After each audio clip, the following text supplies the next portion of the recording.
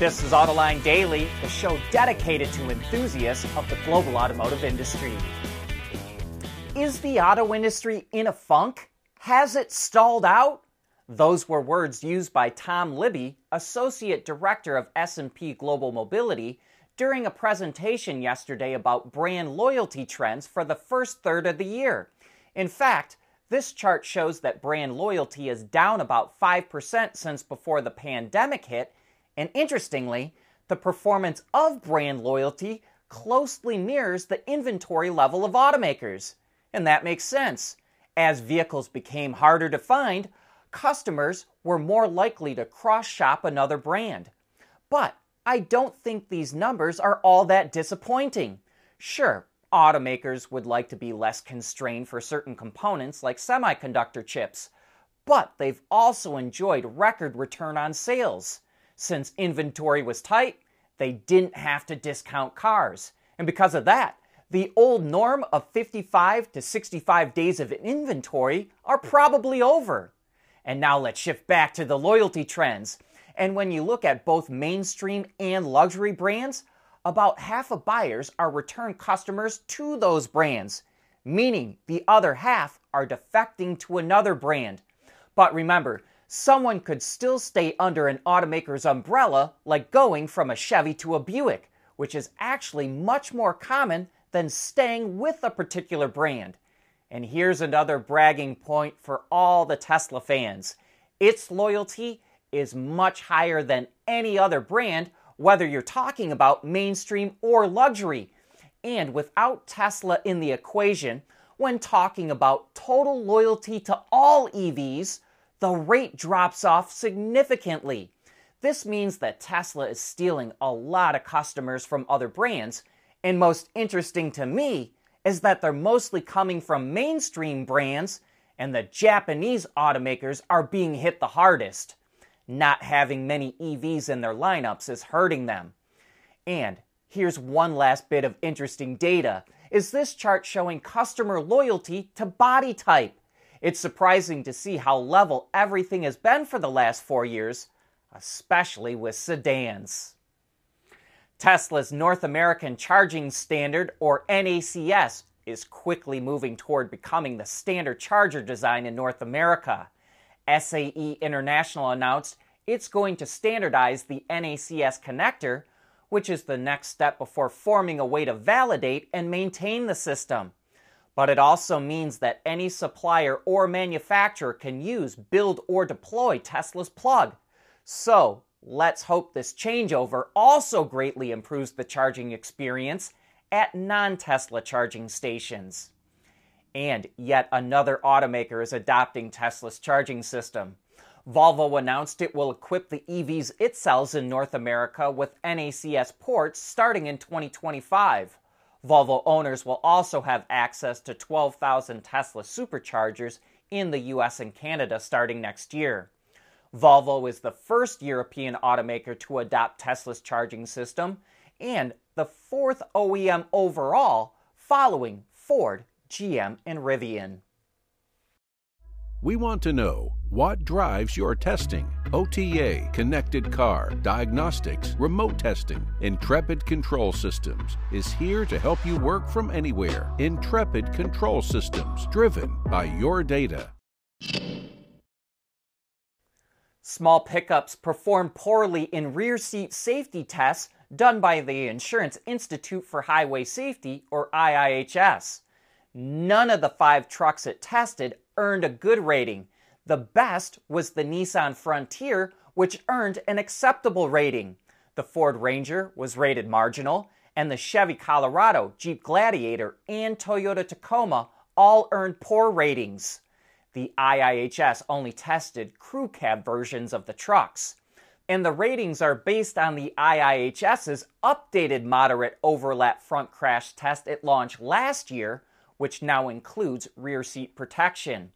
It found that the dummy's head would come dangerously close to the front seat back, and that data showed a risk of neck and chest injuries. The IIHS says these issues indicate that better seat belts are needed in the rear, like the more advanced ones used in front seats. Thanks to improving inventory, car sales are rebounding in the U.S. According to a new forecast from Cox Automotive, sales in the first half of the year will hit 7.65 million units, up 11% compared to a year ago. And because the first half was stronger than expected, Cox is increasing its full-year forecast to 15 million units, up from 14.1. A big reason for the improvement is an increase in inventory levels, which are up 70% compared to last June. Another big driver of the increase is the fleet market. Fleet sales are expected to increase 40% in the first half compared to last year, while retail sales are only expected to increase 3%. Cox is also forecasting that BEV sales will pass 1 million units for the first time in the U.S. this year. In the first half, they're expected to fall just shy of 500,000 units. BEVs now account for nearly 7% of the new car market in the U.S. And speaking of EV sales, Tesla's strategy of slashing car prices to boost sales is paying off in China.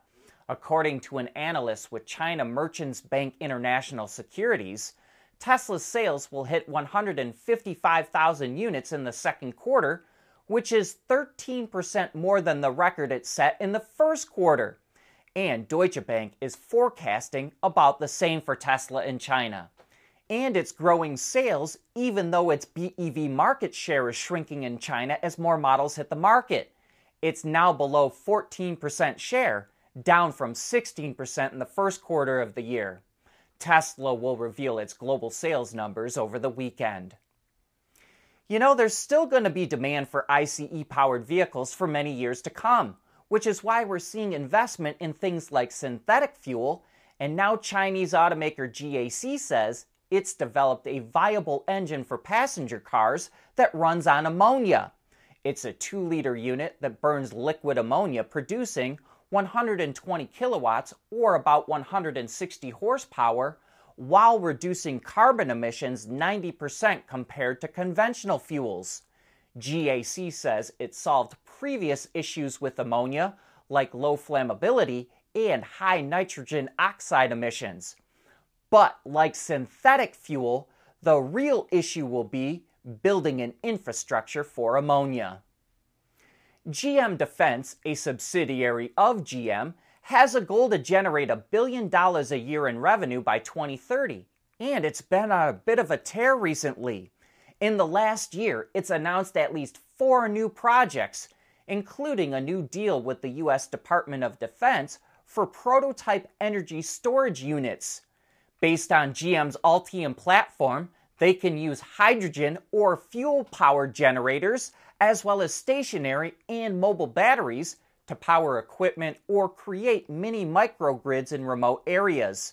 If the project is a success, GM Defense will supply the storage units to the U.S. Marine Corps.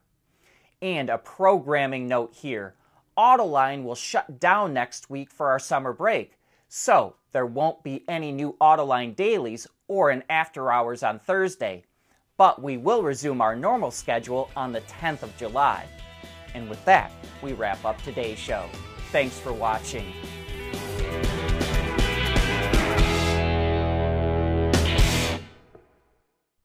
Autoline Daily is brought to you by Bridgestone, solutions for your journey. Intrepid Control Systems, over-the-air engineering, boost your game. And by Schaeffler, we pioneer motion.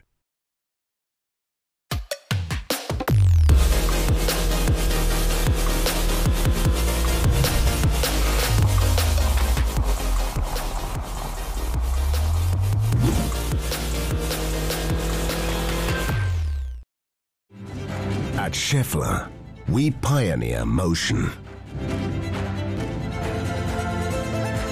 Electrifying mobility, manufacturing smarter, reducing CO2 emissions, making energy production clean. Schaeffler pioneers motion to advance how the world moves.